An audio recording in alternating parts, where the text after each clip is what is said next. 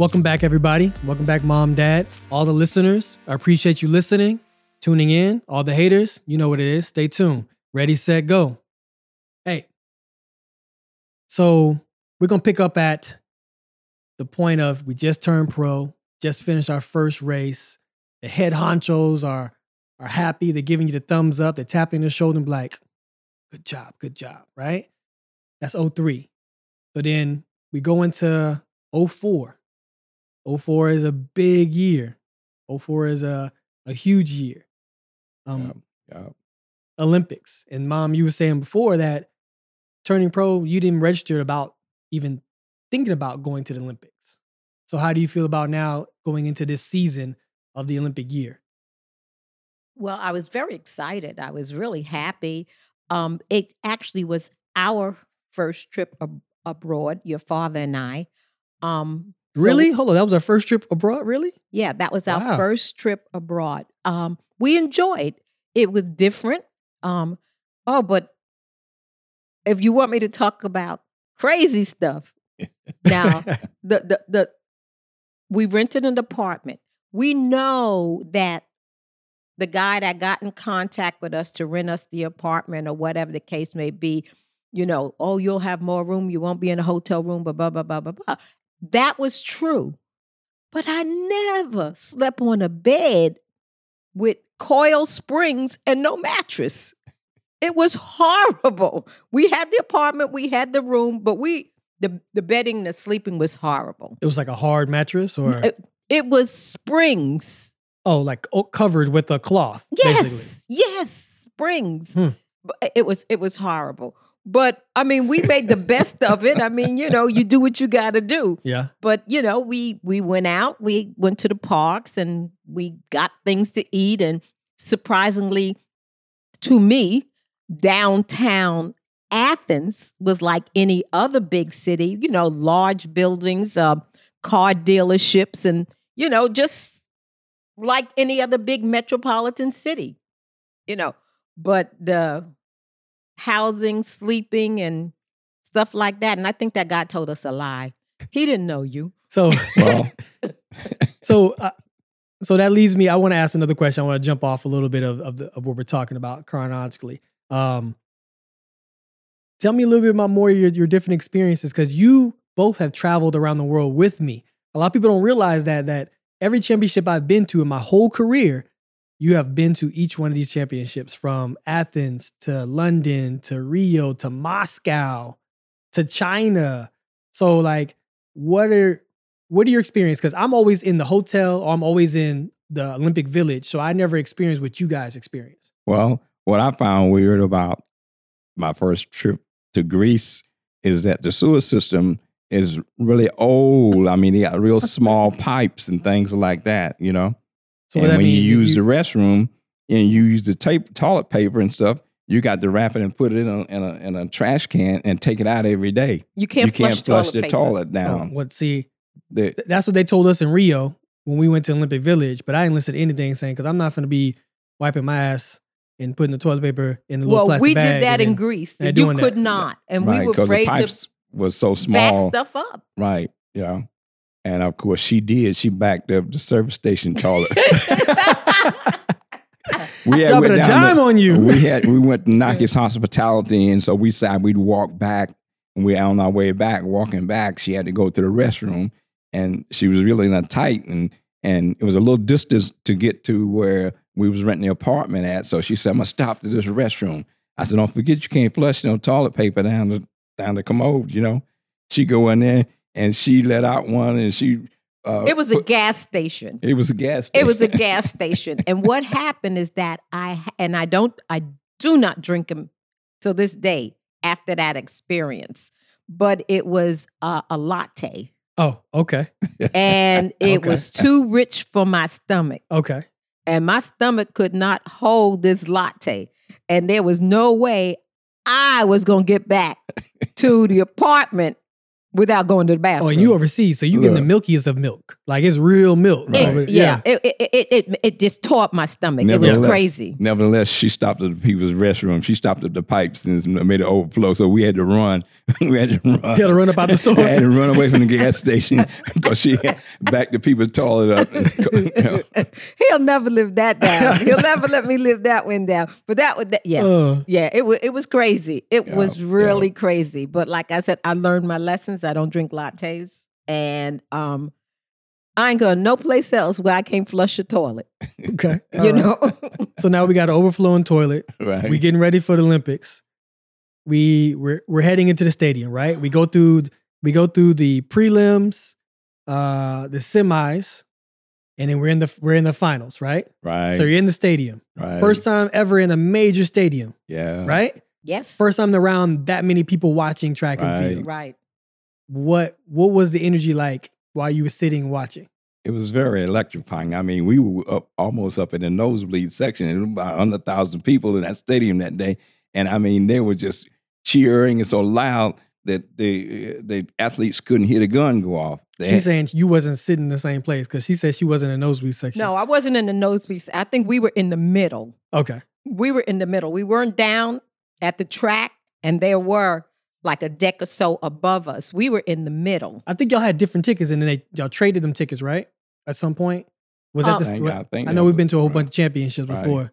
I don't honestly remember, but I know that the section that we were in, there were other people that we knew. Okay. You know, through track and field. Okay. So we were all kind of lumped together in family section. Yes, exactly. Exactly. Okay. And it was just amazing, you know, to look around to see the stadium full, to hear all of the people chanting and yelling and screaming, you know, for their favorite athlete, and you guys coming out and getting on the line and, you know, and whatnot, and people jumping up and staring and trying to see who's who and take pictures or whatever. And we were right there, typical tourists with them. Well, you know how the announcer tell everybody, the athletes in the block, so you got to shh, be quiet. Couldn't get the stadium to be quiet. They had to start. I mean, you had the starter had to start about 2 or 3 times, you know. People were just excited. It was an exciting championship. It was a very unique championship because you remember when we came out almost like 15 minutes early. And then the stadium started playing their music. Right. And everybody started clapping. And it was the first time that I can recall the Olympics were held in the home of the Olympics, the birthplace of it in Greece. Yeah. You know, in Athens. So it was a whole lot of excitement for a whole lot of different reasons, you know. And we were just joyful, happy, glad to be there.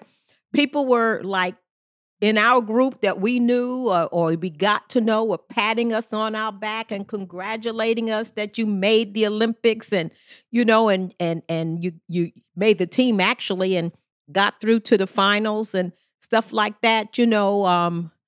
I heard that some people say, "Oh, he ain't ready yet. He's not gonna do nothing. Give him another 4 years or so, and he might medal then." That's what you heard people around. Oh yeah, saying people this. were saying that. Okay, people all were right. saying he not ready yet. Y'all like him, and he good, but he's not ready yet. He's not gonna medal. You know. Okay. Maybe in 4 more years. Okay. So stadium starts to quiet down, right? Right. Everyone starts to get more serious and more focused. Did you still think your own patent way of how you used to think like he ain't gonna win this one? Yeah. Okay. All right. What were you thinking? I didn't think that.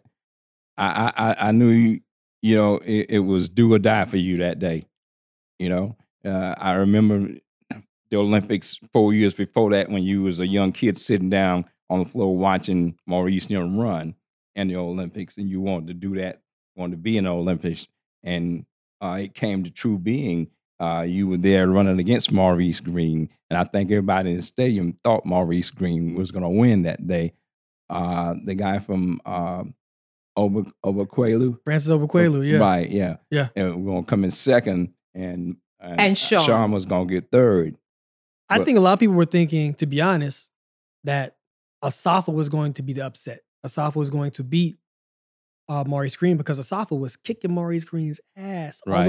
all over the world that year. Mhm. Right. You know what I mean? Right. So I think a lot of people were waiting for that matchup to see what was going to happen. It was going to be Maurice win it again, or was it going to be the newcomer Asafa going to take it from him? You know, so that's what the whispers were amongst us in the village And and the things athletes. like that. Yeah, So and the they athletes. They And didn't- with the athletes. They didn't okay. count you in the mix, no way, form, or fashion. Oh, absolutely But- not. They but I- didn't. You could but tell in I- the commentator, and even the commentators, after I crossed the finish line, the commentator was like, we thought he could do it, but we didn't think he really was going to do it. Yeah, yeah. They, like I said, the whispers and Yeah, the conversations around you were, he's okay. But these big, heavy, running heavy hitters are here. He might be okay in 4 years, but he Yeah. ain't winning nothing here today. So were you rocking back and forth nervous? Or I was it kind of rocking like back. I rocked up this way, okay. back and forth. But after you won, I do remember standing up, putting my hands up in the air, and the whispers that I heard behind me, I turned around and stuck my tongue out. Nah. You hit him with the nanny nanny boo boo? There you go. There you go. What about you, Dad? What was you thinking at that moment? So the gun goes off, we run the race, coming down. It's almost neck and neck going down. And then as we come to the finish line, Yeah, I was hundredth of hollering, a second. I was hollering, dig, man, dig. But I was trying to operate the camera. We had bought a little camera. You and this camera, boy. I was trying to operate my camera. And People stuff. were laughing at us. And of course, the cameras was on us because they knew where we were sitting. You were in they had a camera shooting on every athlete that had a parent or somebody there to support them. Mhm. And they was filming us while we was trying to film you, and I couldn't get the camera to work right. You know? You were so excited. I think of all the races that you have recorded throughout my career, I may have a collective of 400 meters worth of race because every time you shot, you would watch it and you just would pan away and you just be watching the race. Go dig. That's all you would hear. I didn't try to take the pictures while you're running. There's no way I could focus. You want to live in the moment. Exactly. I Yeah. had to live in the moment. Yeah. I had to see it, And he's hollering dig, and I'm okay. I rock when you get on the line. But once you take off, I'm up, Okay. and I've got to see what's going on. But yeah, they laughed at us big time about the camera. That was all over people we knew were calling us in Athens, Greece, and asking us, "What's wrong with y'all? Y'all don't know how to work a camera?" It was on the 6 o'clock news back here, They a clip of us with me fumbling with the camera trying to figure out how to work the cameras. Oh, that must be a new camera they got. He don't even know how to work the camera, But I was elated. I was super elated. I got lost in the stadium trying to get underneath there. Well, you guys, I think you went down with them. I don't know how we separated, but Coach Williams showed me how to get down where you guys were. And of course, Maurice Green came through, and his entourage, they didn't want to stop and speak to us and stuff like, oh, you had beat him. He didn't want to acknowledge the fact that I said, congratulations. He didn't want to stop, want to hear that, Yeah. But But what got me, the kids or young adults that take your clothes, and stuff, and they have the baskets and stuff, I don't think they could have been more happier for you if they knew you personally. Oh, yeah. They were all very excited. They all were cheering you. They wanted to take pictures. They were just happy that you won. And I think a lot of that came because you were closer to their age. right. I think so, yeah. Yeah, you were closer to their age than not. Regardless, whoever would have won, they would have been excited because they're Right. kids, right? Yeah. Right. But I think that, like you said, I'm closer to their age, so they have a connection, Right. You were the second youngest athlete ever to win I was the first at that point in at time. that point. Right. I was the first at that point in time. Right. That And young then to win. Usain. Exactly. Usain beat me by a year. So, Right. yeah. Exactly. That was a wild night. I probably was up to like doing the cameras, interviews, everything. We was up to like 4 o'clock in the morning. 4 o'clock in the morning after that. They don't realize that. Yeah. So was waking up the next day, was that surreal for y'all? It was surreal for me. Like, I just won the Olympics. Well, I remember us hugging still, you know, Well, and couldn't we couldn't believe it. We were couldn't wait to grabbing get each to the other stadium and the hugging. next day for the 200. That's when you gave it to Sean. When you and Sean was telling each other, "No, you go first. You go first." You know. Yeah. And they didn't like that. Yeah. They said that was American showboating, so they didn't like that. But And that was all natural. That was not even planned. You know what I Right, mean? right. Dealing with Sean, sometimes you be like, you don't know what you're gonna get. You know what I mean? And sometimes he plans things out, and you just gotta be like, "All right, Sean, if you're gonna do it, you do it." You know. But in that moment, we was running stride for stride, and Sean looked over at me with the smoothest look. He looked at me and said, "You ready to go to this finals?" While we in mid stride, we had to be running 24, 25 miles per hour, right? And he's, Yeah. "You ready to go to these finals?" And I was just like pumped. I was like, "You damn right, I'm ready to go." And as you watch that video, that's what you damn right, I'm ready to go. But you know what? I ask you a true question. Because at the time, your circle, some of the people in your circle wanted to know, did you give Sean that win? Because somebody said that when they asked you about it, you said you wanted all of your teammates to go home with a medal. So for Sean, the only conversation that me and Sean had after the 100 meters, after I won the 100 meters and we start going into the 200, Mm-hmm. it wasn't that I gave it to him. It was the fact that I told him straight up. I was like, "You want this gold? You got to take it." And that's what I told him, just like that. He says, "You're damn right I'm about to take it." And that was the end. We went out there, gun went off. Now, on the flip side, a lot of people don't know that I did give up the silver and I took the bronze Right. on purpose. It was a strategy in my part because I felt like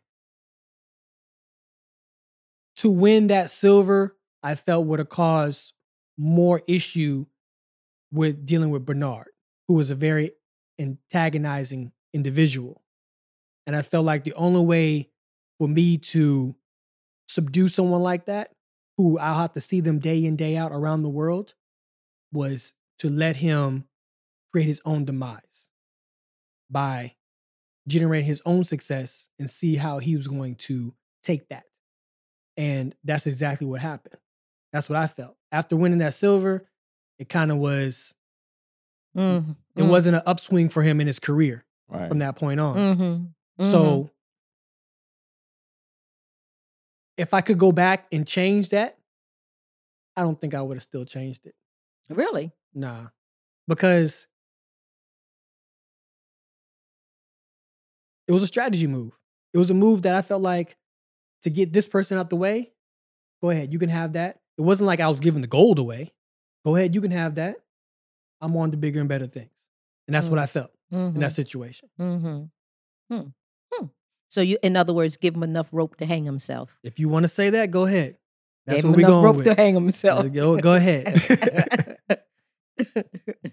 Well, Athens was wonderful. Athens was exciting. Athens was a great experience for so many reasons. So for so many reasons. I mean, just the fact that we were excited about getting a passport. We had never been out of the country. We This didn't blows need my a mind. passport. I'm thinking that y'all done travel around the world other than going to Vietnam and fighting in the war. I'm thinking y'all traveled around the world and everything. We but- went on trips, but we didn't need a passport. I get it. I mean, we all were on this. We literally were all on this journey together. My first time getting a passport was your first times getting Right, passports and right. traveling abroad. So yeah, Right. yeah. Right.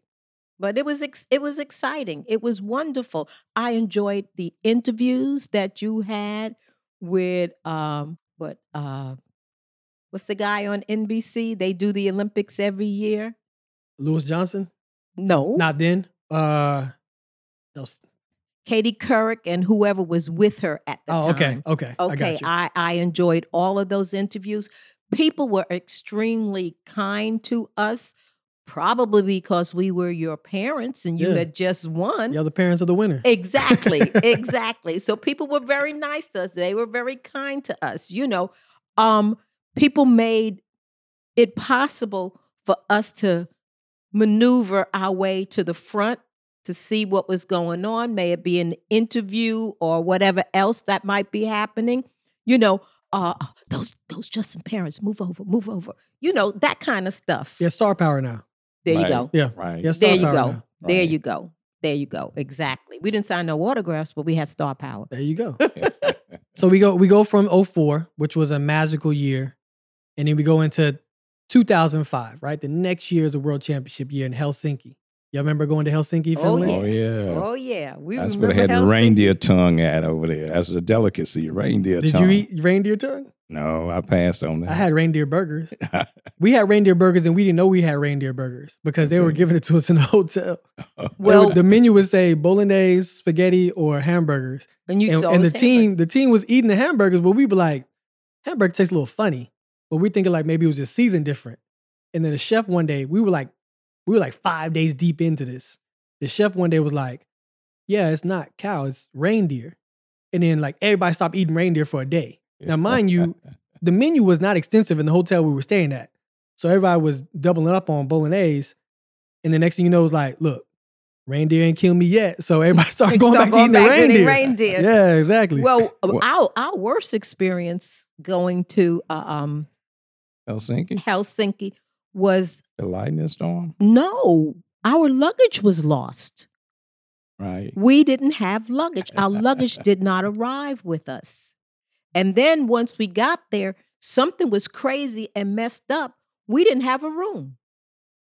So Nike, I guess the guys, they all had rooms, and we don't know who it was, but somebody doubled up and they gave us a room. And then our luggage came the next day. But, the concierge, they give you, toothbrushes and stuff like that. I have no underpants. So you we are a didn't- rookie. I don't- You are a I real don't- rookie. I do not travel. From that experience, I do not travel without a pair of clean underpants extra. Exactly. Okay? You're I a know vet that now. You're a vet now. I'm a vet. Right. I know that now. I learned that lesson. But we found the mall, which was not that far away.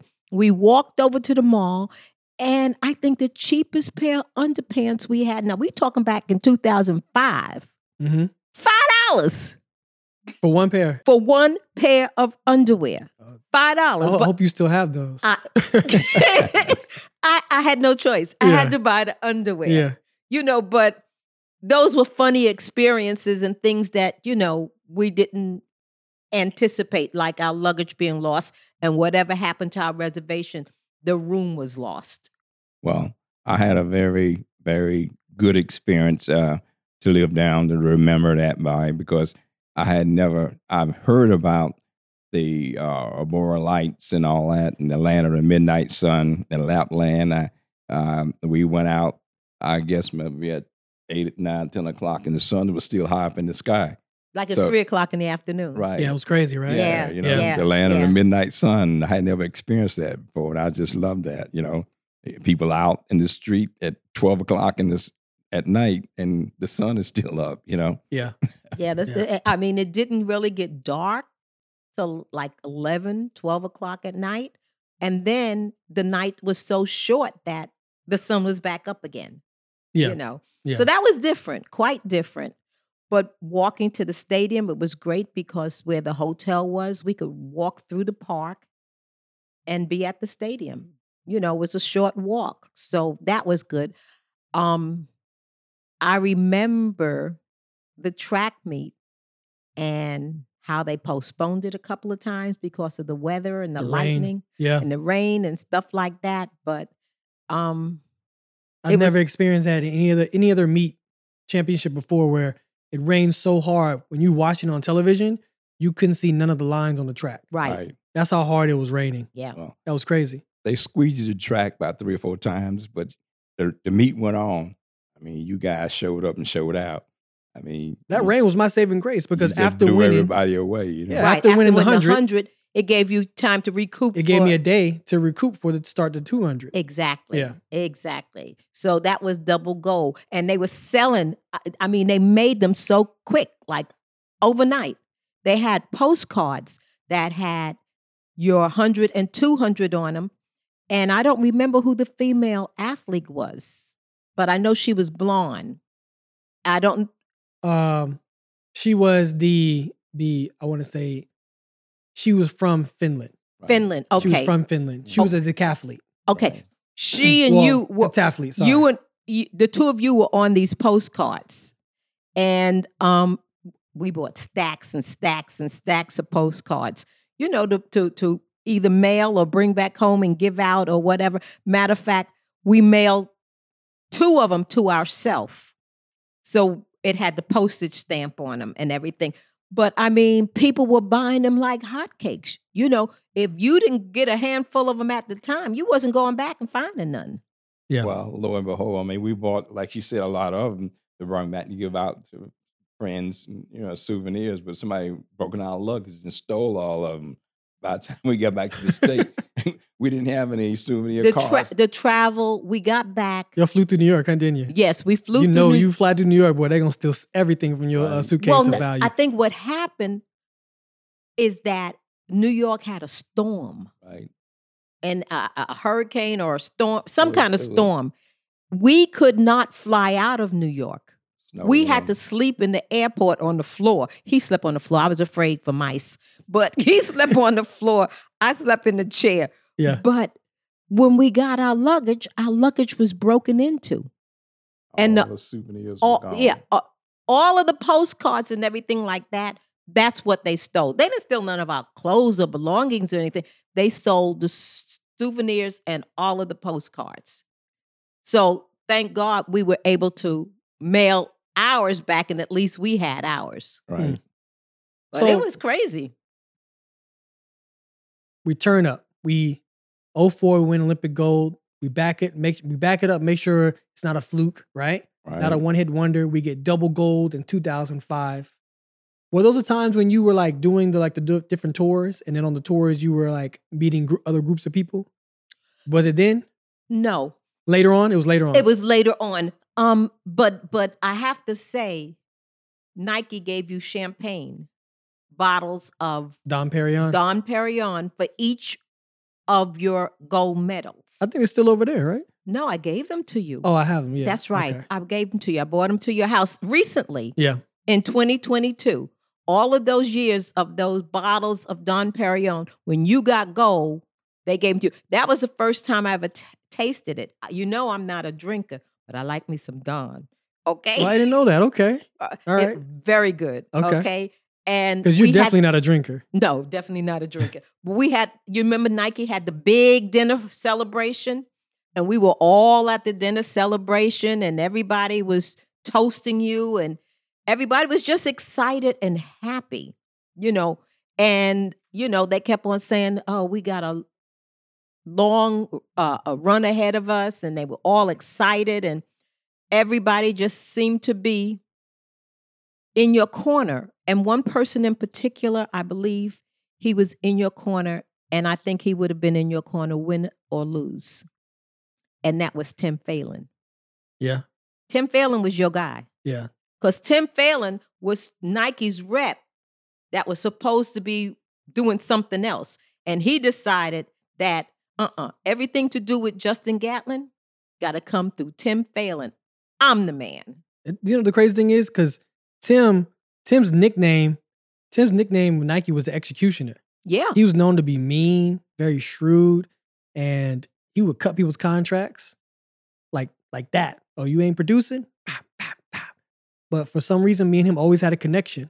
And we have a lot of good memories of having success together, going to the Super Bowl, Sports Illustrated party, Right. all kind of stuff like that, just having a great time together, you know? Yeah, when So- they asked But- you to host the Super Bowl. Yeah. To be one of you, your dad, your cousin, your uncle, all of y'all guys went down there Yeah. to the Super Bowl. Where was it at that year? Jacksonville. Jacksonville. Yeah. And y'all just, I mean, the pictures that came back, we didn't want your auntie to see them. Well, what I think really what happened is that in those years, 2004 and 2005, you had built up a big fan base and had a worldwide reputation. But your mom also had a reputation, you know, and people really didn't want to deal with your mom, because she like, hey, she was a force to be dealing with and reckoning with, You was a tough cookie. Yeah, she was a tough cookie. was a Messing tough Miss cookie. Gatlin, yeah. You still are a tough cookie. Well, my feeling is that I was there to protect you. I get it. You're my child. Yeah. I'm there to protect you. And as long as I have breath, I was not and still not going to allow anybody to take advantage of you. Didn't matter who it was. So if Tim was the enforcer on one end, I guess I was the enforcer on the other end, because it wasn't going to happen on my watch. I got you. I mean, she went up against, not cutting you, I'm sorry, she went up against Nike Global, not Craig Masback, John Capriati. She had a few fine words for him. But that's down the line. That's down the line. He ain't got there, Frankie. That's down the line. I'm just telling you how she had built that reputation up. So now we have the indoor 2003 indoor world champion, 2004 Olympic champion, 2005 double gold world champion. I did all this in the first 3 years of turning pro. Right. Right? Right. So then there was only one thing left. As we left 2004, we went into 2006, which is, a lot of people understand, it's a down year. Right. So it's a non-championship year. Correct. So there's no Olympics, no world championships. Correct. So I took it upon myself to now lock in and focus on completing what my task was, which is going for that world record. Mm-hmm. And we got the world record in Doha, Qatar. Yep. In May. Yep. And you wasn't there because usually you're at championships. Right. So this was a one-off race. Right. Right. So when you heard the news, and how'd you hear the news? What was your thoughts on Justin just broke the world record? Obviously, with every accolade we led up to that, what was your thought though still on it? It was supposed to be. All right. So now you on now. Now you're like, he ain't It was losing. He supposed ain't to losing be. now. Yeah, I'm not so much of not saying, oh, he ain't going to win. I mean, there was too much success before that, prior to that, for me to feel like, okay, he's young. He's maybe a professional, but still an amateur, and he's learning. Well, by that time, you had learned the ropes. You had conquered track and field. So therefore, I expected you to do exactly what you did. I'll put it this way, maybe I didn't expect it, but I wasn't surprised by it. I got you. Yeah. She learned, she came in out the rain. But hey, I knew it was in there. I knew it was there, I prayed for it to be there. Yeah, well, and I didn't expect it to be at Doha, but when it came, I accepted it and I was elated, very much so, But I was kind of peeved because they rolled the time back, I mean, I felt like at that point in time, I was in the history of track and field, I never heard anybody co-owning a world record, right? Well, at least not in sprints, right? So now me and Asafa co-own the world record, right? At that point in time, but I always look at the silver lining, and I felt like that was an awesome opportunity for us to have like head-to-head competition, like take it somewhere else, take it to the streets. Let's go run somewhere in Vegas. Let's go run somewhere on South Beach. Let's go make it more noticeable, to the world, to realize that this is a unique situation.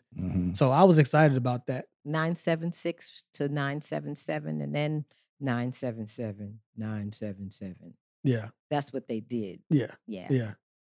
And they never said when aided. They never said anything. They just rounded. They just rounded. Yeah. Exactly. You usually round down, you usually don't round up. Right. But yeah. Which made me angry and upset me very much so. Yeah. So we accomplished all those things from 03 to 06. And then we get a glimpse of almost deja vu. Yeah. Now we're back into a situation where I test positive. We get information again. We're back fighting for our lives. Well, whenever we got the news, you called us and you was by yourself. You was out sitting in your vehicle and you was sobbing and crying. And I wasn't there to help you, to comfort you, to give you the aid of your father. It upset me, I mean, it was dark clouds hanging over us, I don't know how your mom felt. I felt bullshit. I felt bullshit. This is bullshit in plain English. You do not win Olympic gold, double gold the next year.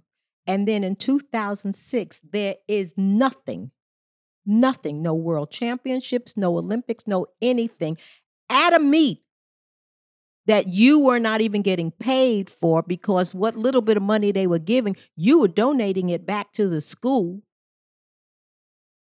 And you're going to test positive? What would be the purpose? What would be the purpose? Right. You had everything. You had everything. You are going to cheat and drug for this nothing little meet. I don't even remember where the hell it was. Kansas. Where was it? Kansas City. University of Kansas. Maurice Green School, if I'm not mistaken. No, I don't think he didn't win there. He didn't. He's from Kansas. Okay, he's from Kansas. Yeah. Right. Some kind of connection there. But the thing is that you had absolutely nothing to gain. You had everything to lose and nothing to gain. So once again, when I heard it, I said, this is bullshit. This is bullshit. It makes absolutely no sense. Well, when you first started running, you went, we were warned by Jay Cormier that track and field is a nasty, dirty sport. And we found out the dirty politics when you ran in Kansas, how this came about, when it came back full circle. And we know, somebody was doing something to you because other people in the sports didn't like these East Coast and the West Coast, and you was the pawn, I was told by your agent that the word was out there that nobody in track and field was making any money except Justin Gatlin and Ronaldo Nehemiah. That was first, they were saying. Mm-hmm. Okay. Then this whole thing came up with this East Coast, West Coast rivalry. Okay.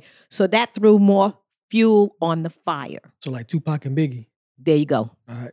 There you go. Then, there were so many rumors around everything, around the whole testing thing, that you really, truly didn't know what to believe.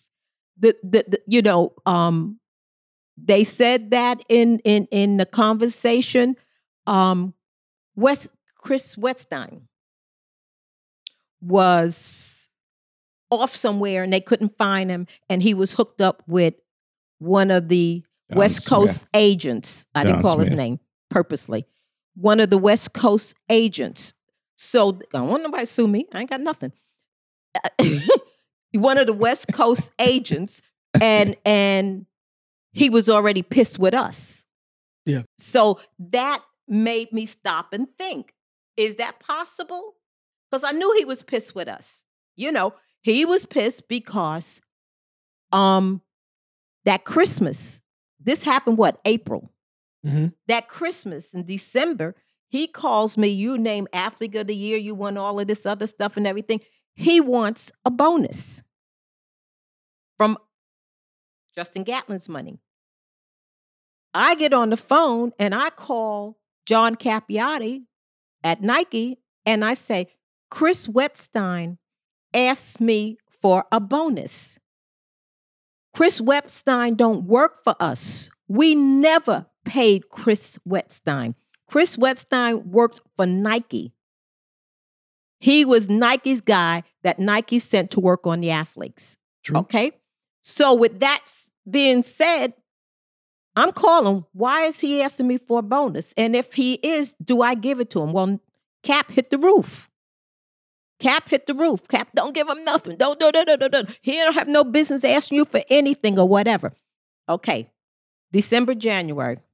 The very first track meet that you go to that season is Kansas. Chris Wetstein is there. We knew he was pissed with us, and the rumors about him and John Smith with the East Coast, West Coast thing all came about. So there was rumors flying about all of this going around. I don't know, of course, if any of it is true, one way or the other. But I do believe in my heart that this positive test was bullshit.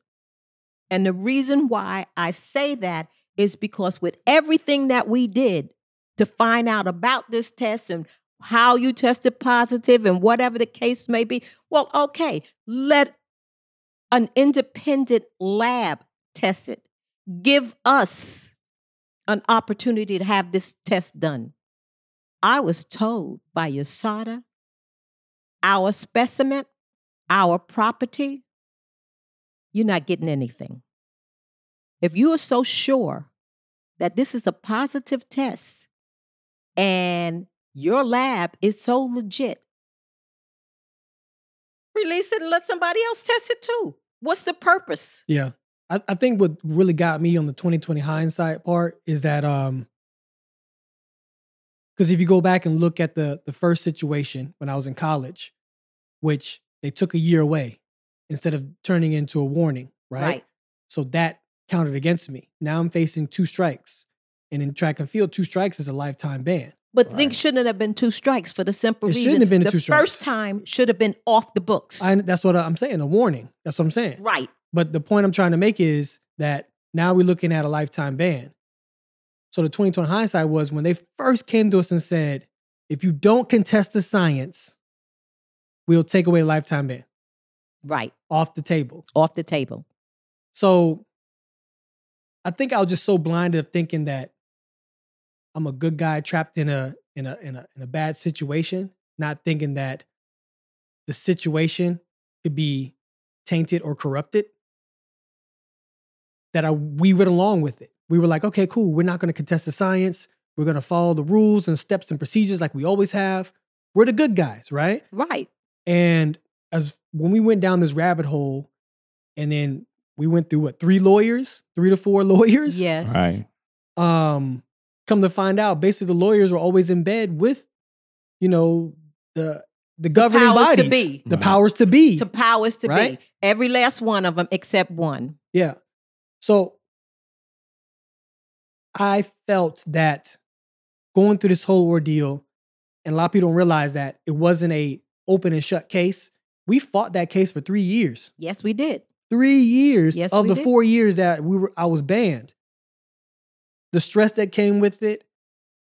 The $500,000 that was spent on all these different lawyers. Exactly. And I just looked at the situation and was like, there's no way back from this. But the only thing you could do is keep going forward. We're going to fight for it. We're going to shell out this kind of money. Hella high water. At some point in time, Fight to the bitter end. Fight to the bitter end. I'm getting back on this damn track. And that's what you said to me. Leave it alone, Mark. Don't worry about it. Because if I get back out there, or when I get back out there, I'm going to be able to show them better than I can tell them. And that's what gave me relief, because of the fact that you were determined, because of the fact that you were sure of yourself that you were going to get back out there and show them. Well, me, I wanted a quick answer. I wanted a quick fix. I remember Trevor telling me, you let me have your son. I'm going to treat him like he's my son. I'm not going to let anything happen to him. But once you test positive, and I knew it hurt you to your core, it hurt me to my core. So I wanted to have my revenge. I wanted to kill Trevor Graham. I was going to North Carolina to shoot him, because he let it happen to you, And that's how I felt. I remember that day you was really mad. He was in the closet looking for it. I'm out of here. I'm about to get in the car and drive 12 hours. But obviously, I'm glad that you didn't do this and didn't do that, and we're sitting here today. But it was a dark time for us. A very dark time. I remember you telling me times where you were all prayed out. You were losing hair. I know Dad was depressed. There was topics, this topic and multiple topics that led to that we couldn't talk about without shedding tears. True. You know, I don't think, a lot of people say, man, I don't think anybody I know could have went through that. I was like, I don't think any family I know could have went through what we went through, you know? I appreciate y'all. I appreciate y'all so much by sticking by my side, by loving me through it. We gave you life, Justin. We realized that you're thankful, but we would have been less than your parents not to support you, to stick with you, and fight all of the way. We know our child. We know that there was no gain. So therefore, it's not even a choice. Can't say that we had no choice. It was what it was. Well, I recall having to move you from North Carolina back to Florida, to Pensacola, you know, and put your household goods in storage. And you came to live with us, and then all of a sudden you said, well, I can't stay in my parents' house, so I got to live on my own. I'm a grown man. I need my own privacy. So we had to go and lease a house for you to live in, and then all of a sudden, you know, you going to move to Atlanta, and you open up your own little training business and all that, you know, and had to move you again. But you moved a lot, and I thank God that you moved your last time. I hope you move your last time. Maybe that's one not more. His last move. Maybe one more. Maybe one more. Man, okay. But we survived. Yeah, we survived. Not only did we survive, we thrived. We did. We moved on. Yeah. Through those 4 years, we came back. Right. And I want to say this, through those 4 years, and I'm going to let you have it. There's not another athlete on this earth that was suspended 2 years and came back and did what you have done after being suspended 4. 4 years. They don't get back. They don't get back. Yeah. So now we're at the end of 2010, going into 2011, finish training. And then we started taking trips to, cities in different countries overseas that we can't even pronounce correctly, you know? Yeah, gained all the weight. Estonia. We went to Estonia. We went to Estonia, you and I. I was like 210 pounds. I was overweight. And this is the first I time didn't you know ever you was- really went to a meet with me that was not a championship. Right. You went literally with me. I went with you. I came to Atlanta. You were living in Atlanta. I came to Atlanta, and you and I traveled from Atlanta to Estonia together. My reasons for going to that meet, once again, was you. I did not have any idea how the crowd would perceive you or receive you.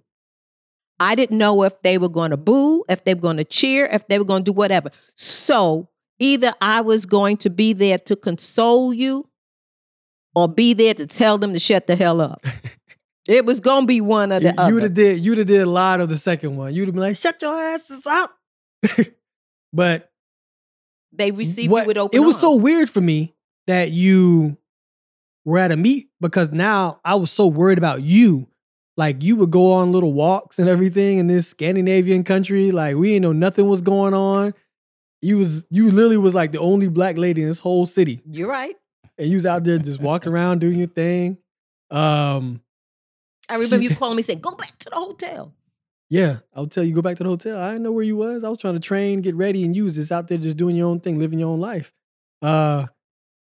You would go out and order food and mess up orders. You would order. We went to this pizza place and she ordered breakfast, right? Mom loves breakfast. and she ordered a breakfast pizza. And when it came, it was literally like eggs and bacon on top of this pizza. But it was uncooked. It was uncooked. It was raw. Yeah. Yeah. So I wasn't eating that. So that was the first and last time you ever went on a trip with me. Just me and you. Just me and you. Yeah. I think you saw how challenging being out on one of those races, one-off races can be. Yeah. And But that was the first place in Estonia. We went to 2 different places in Estonia. Roktava? What was Yeah. it? What was it? Roktava? Yeah. Roktava. That was the place with the uncooked pizza. Roktava. That Yeah. was the first Okay. place. Okay. And that was the hotel we stayed in. Then after that race, it was smaller. Tallinn. Right. It went to Tallinn. And Right. Tallinn Tallinn. was a larger race. Yeah. And some Americans were at that race. Yeah. And the food and everything else, the hotel was different. It Yeah. was more like what we were used to in Tallinn. Yeah. But I was just grateful that the people in Estonia had enough faith that knew you still had something left in the tank, and they invited you to their meet, and you went over there and you performed, and the door opened back up for you to get back out on the circuit. He I was mean- big, and they ran out. They rolled out the red carpet. You remember that? Yeah, I remember. They rolled out the red carpet, and he came out there and stuff like that. And even though he was big, Hey, they showed us love. Now, the pay, it wasn't enough to cover neither one of our plane tickets to get back home, but they showed us a nice hospitality though. Right. they gave us nice hospitality, but they gave us whatever their money is, cash. Yeah. And they gave us this cash money. And one of the places that I had walked to was down to the mall. I went shopping with their money. What was it going to bring it back here for? So Yeah. I went shopping and Yeah. I spent the money. Yeah. But everybody, as you say, Scandinavian country, everybody was extremely nice. It's the only place in the world where you could go and people have blonde roots and dark hair. Yeah. Where everybody was the same. They were all very pale. They all had blonde hair and I guess to change up, some of them were dyeing their hair dark. So they had blonde roots as opposed to dark roots. It was a reverse. It was of what we're used reversed. to. It was Yeah. very strange to me. Yeah. Very strange. All right. So we go through 2011. I make the team in Daegu. Did y'all go to? did we I go- went to Daegu, We went to Yeah, Daegu. your mom. to yeah, Okay. She went to Daegu with you.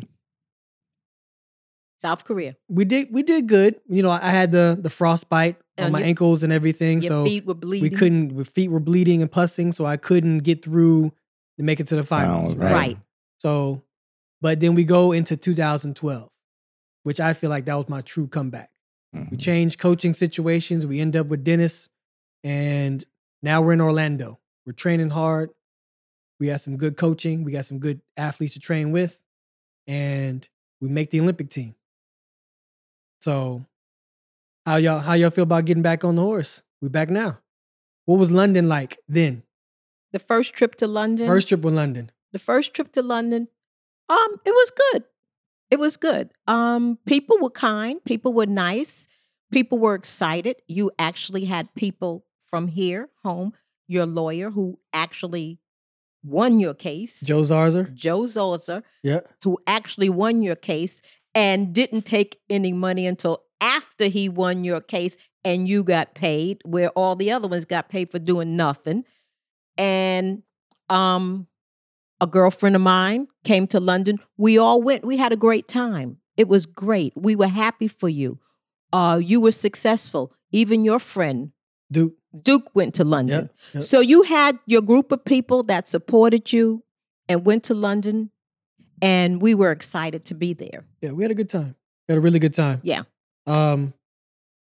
We get on the podium. We get third behind the dynamic duo of Usain Bolt and Johan Blake at that point in time. Mhm. Right. They congratulated me. They gave me a warm welcome back onto the podium. Okay.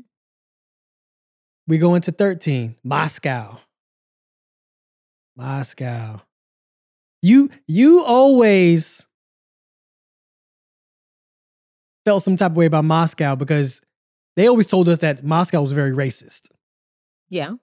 But for whatever reason, they love chocolate women. And you would say that you'd be in the subway and they'd be looking at you up and down. Like the guys would be checking Yeah. me out. I didn't Yeah. have gray hair then. Well, we knew about Moscow because you went to Moscow, I guess, was it 2013? 13? No, No. before that, your Before first that. trip to Moscow. It was 2000. the end of the It track had season. to be after the That was Olympics. 03. It was a- 03. It was the right. end of the No, track 04. season when your coach told you, said, let's go, let's one more last race. And that's when you won the half It was million, supposed to be a $500,000 prize. $500,000. That was like in 03 though. Was it? Yeah, that was before that, yeah. That's when you went over and you were sitting No, outside it was a the $1 million hotel prize. That's Yeah. when Yeah. you said the dog was sitting out there too. and looked up at you and it had never seen a black man before. And the Oh, dog, yeah. You remember that? Oh, yeah, I remember that. That You was the said- scariest I've ever been. I remember getting in a taxi and with another runner, and we would hide in the taxi like this. We didn't want nobody to see us, and then we pulled up to McDonald's because the food was just horrible at the hotel. I remember roaches crawling on the table. That's how Ooh. bad it was. I was like, no, I'm not eating this. So we jump out the taxi, we run inside McDonald's, we order in, get this. All right, cool. We looking around. All right, we jump back in the taxi, we ride off. I mean, it was just so weird looking at a country that you didn't see Anybody that looked like you. resembled you. Yeah. You know what I But mean? see, by the time we went, Right. we did see black people. There were in the hotel where we stayed at, like down the street, there were a group of Africans that ran a business, a store or whatever the case may be, some kind of I think it was like a snack shop or something. They sold a little bit of everything. Yeah. Well, that was the year, that was World Championship year. When we were, Right. In 12. Usain Bolt's parents were there. They stayed in the same hotel. We all stayed in the same hotel. Oh, yeah. We got introduced to them because the PR people was trying to put us together and stuff. So we took tours on the bus and we went with. But see, I met his parents, Bolt's parents, prior to that. I met them when we went to was it Doha? No. What, So many championships. it was when you first came back. London then. Had to be London. No, before London. Daegu then. It had to be Daegu. It was Daegu. Daegu. then. Yeah, It was Daegu.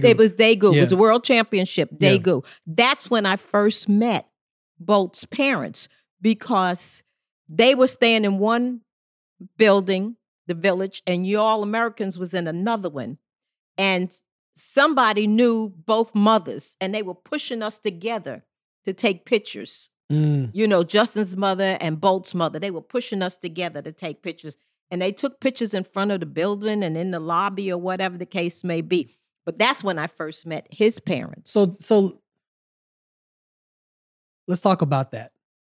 Out of all the competitors I've competed against, especially the ones that you didn't think that I was going to beat, Leonard Scott, John Crawford, in walks Usain Bolt. What was that like? Well, I knew you had ran against Usain in 2004 in the Olympics. He In 5 and was in 5 World Championships, yeah, Well, 200. right, yeah. He pulled up, and I mean, because he was running last, and everybody else was just dusting him. But when we got to Russia, and we stayed in the same hotel, and we ate breakfast together and stuff like that, and we got to know them pretty well, you know. And I didn't have any animosity towards him because their son was supposed to be the fastest joker in the world.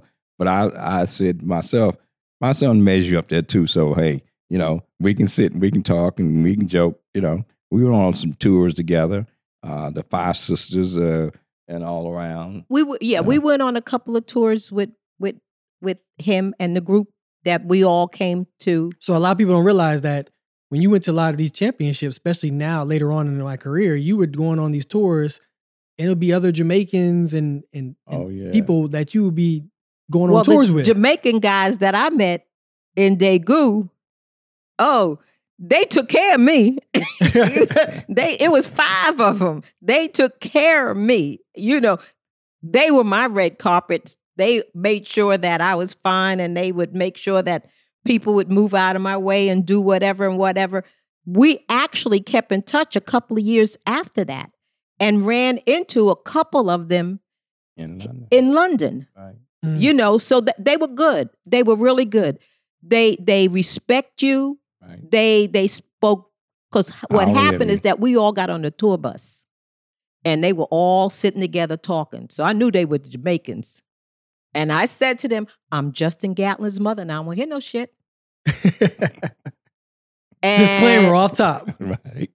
from then on, we were cool. The only person they talked about was Asafa Powell. Okay. They talk bad about him, their own countrymen. But other than that, Yeah, the Jamaicans and us, we were cool. You remember the cruise we went on, I do. and somebody spotted you at the back of the line, and they called us all up to jump the line, and they were Jamaicans Mm-hmm. that were working the ship. Yeah. So Jamaicans love you. You know what? Jamaicans are some of the best fans in the world. Right. Because it's so diehard. It's like Mhm. part of their DNA. Like they expect greatness from you, and if you're not giving what they know you can give, then even if you're their countrymen, they're gonna talk bad about you. Well, they did that. Yeah, They So, did that. Yeah, But I think for the most part, they respect the rivalry. And I think that they feel like we feel. You push Bolt. You push Bolt to be the greatest. Not to say that he would not have won without you being there, because I do believe he would have.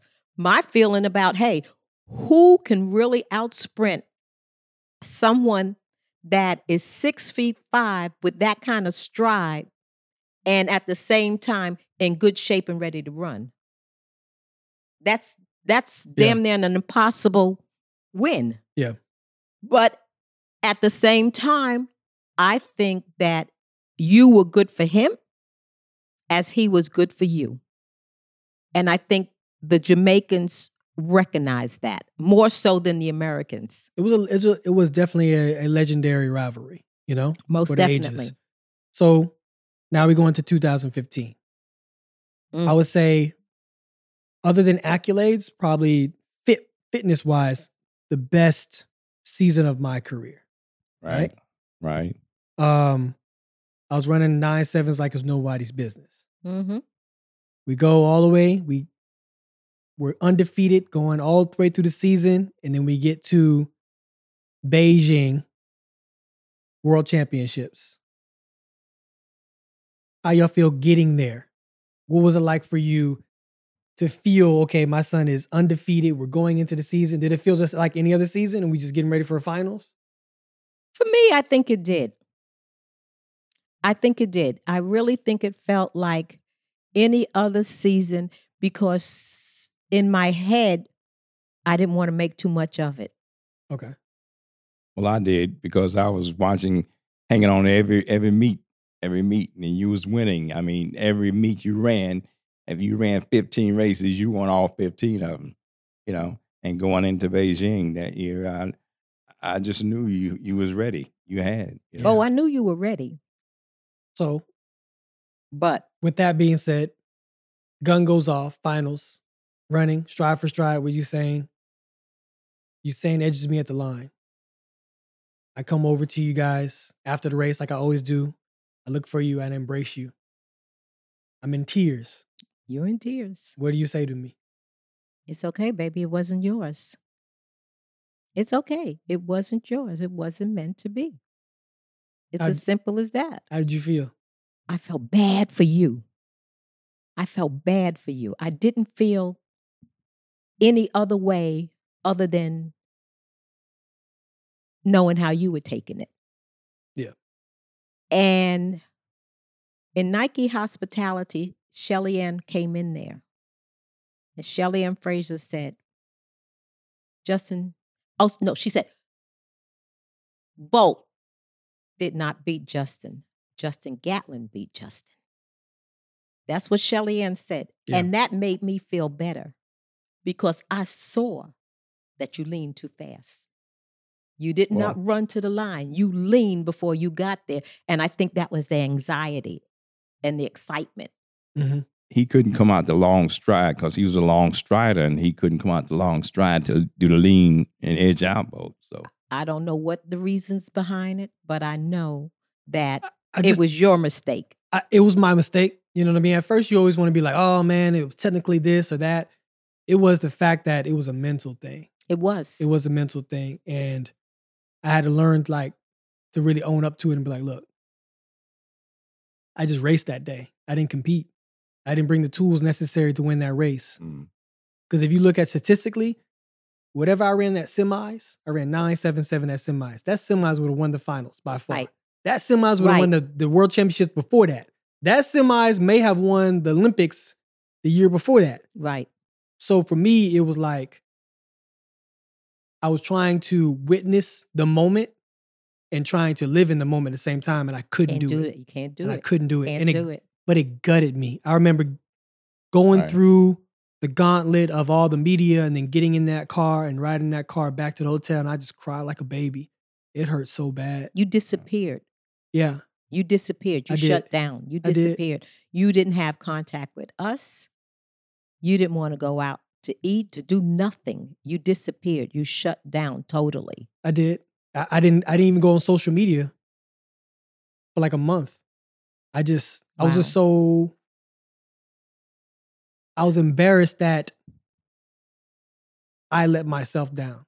I lost that race. That was a foreign embarrassment for me because throughout my whole career, I was clutch. You didn't make those kind of mistakes. I didn't make those kind of mistakes. You didn't make those kind of and mistakes. it hurt so bad. Yeah. It hurt so bad. I had Ronaldo check on you. Yeah. I felt it all You the way know? through 16. Even 16, even Olympics, it was not a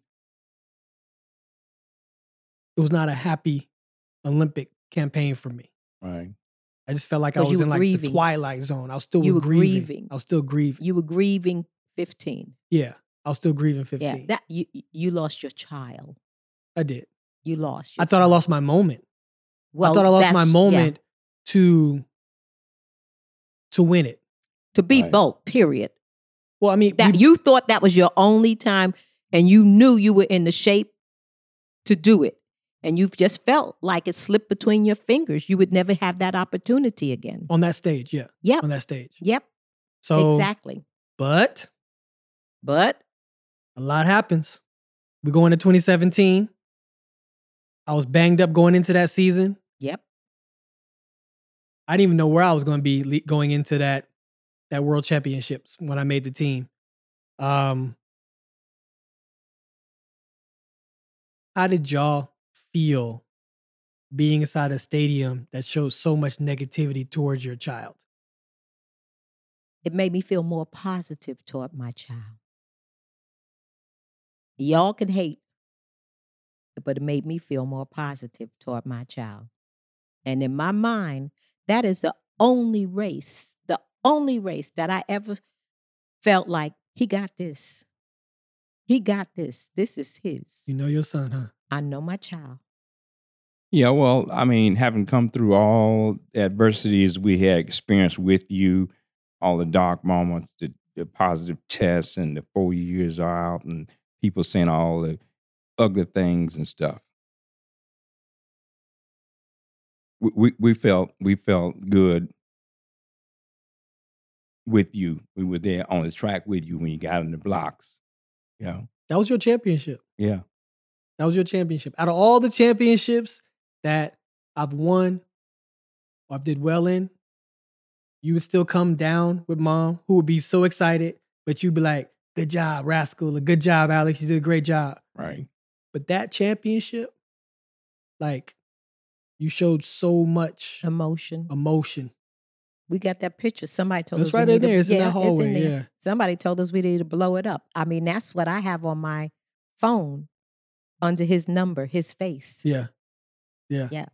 But it was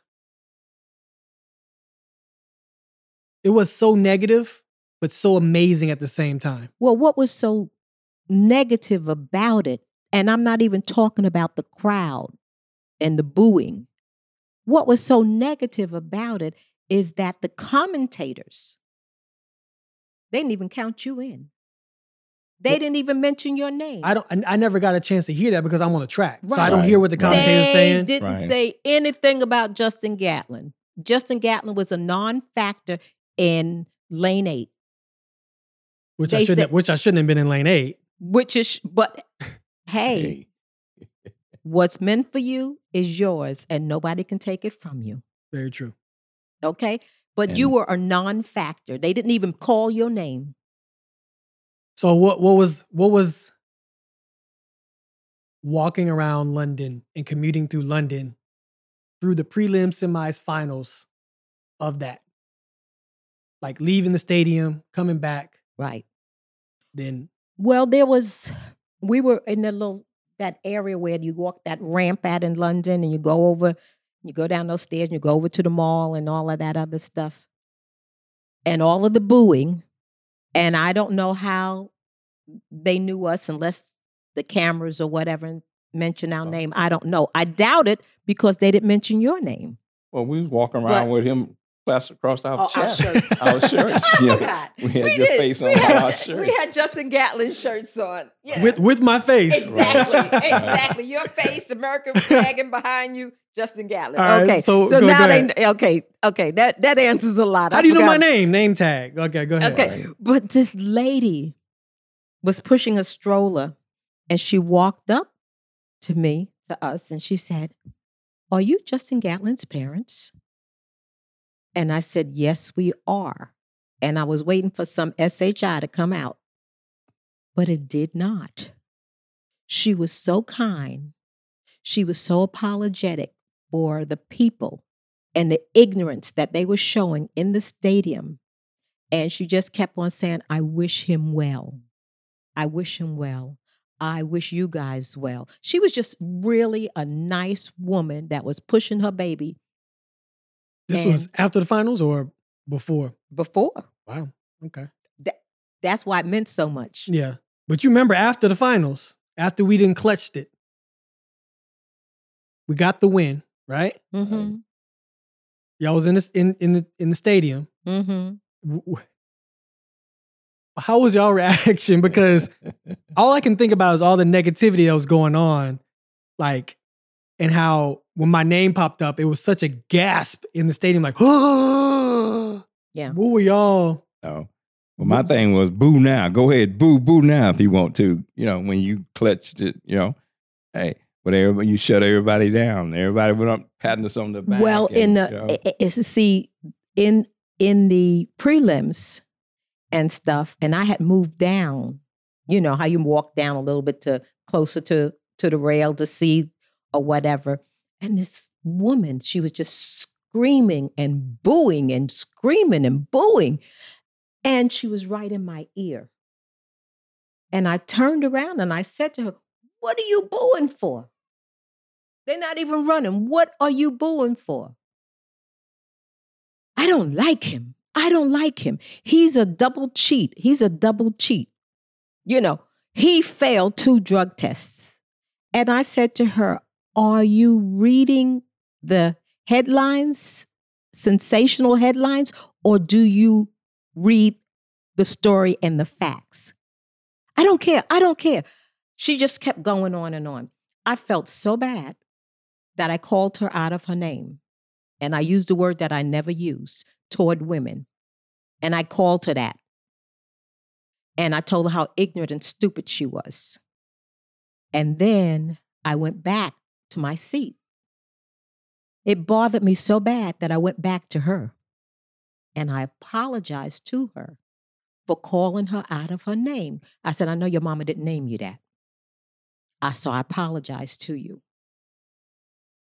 The men that were sitting around her kept telling her to shut up when she was screaming and yelling and booing. So I wasn't the only one. And they came to me, the men, and embraced me, hugged me, pat me on my back, and say, it's okay, don't worry about it. Well, after the race and after you won, one of those same men came up and gave his business card. He was a doctor and he had 2 flats in London. He said, "If you ever come back to London," he said, "here's my card. You call me. you are welcome as my guest to stay in one of my flats.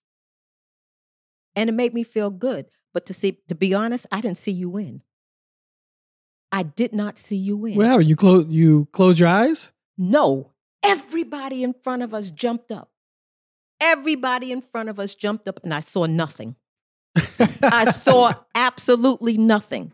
So she be watching the live action. I'll be watching the Teletron up there. I can see you leading. I couldn't see and anything. I saw when you leaned, when you came through. You know how I know you won? What's his name? USA Track and Field? Max Siegel. Max Siegel was sitting here. I was sitting behind him. Max Siegel turns around and he looks at me and says, "That's how I know you won." Yeah. I couldn't see anything. I didn't see anything. Yeah. All I could do was sit down and cry. And I'm not a crier. But I sat down and I cried and I thank God. I thank God. And I was all right. That should have been the end of a great career. Fairy tale ending. Yeah. We decided to keep going. Right. 2019, we moved the campaign to Doha, Qatar, one of the hottest places ever. Mm-hmm. And at that point in time, I don't think we realized that would have been our last world championship. Right. Major world championship. And it still was a good championship. We still went out there. We did our thing. We captured silver. We got the gold in the relay. Mm-hmm. But I didn't realize I had COVID. I know. And this is COVID before the COVID. world knew what COVID really Exactly. was. Right. I really realized it after the fact, maybe a couple months later, I had all the symptoms. I literally had 101 fever while I was getting ready for the relay. Because I remember saying to you, "Are you going to race?" Because you were so sick. And I remember Janice going over to your hotel, which was in walking distance from our hotel, to help take care of you and to bring you soup and do stuff for you, and stuff like that. And I didn't want you to run because I knew how sick you were. And at the same time, I knew you were going to run. That was me. That was you. You know how I were going to am. run. Right. Unless my legs fell off, I was going to run. Yeah. We finished up through 19. COVID hits. Did y'all have any kind of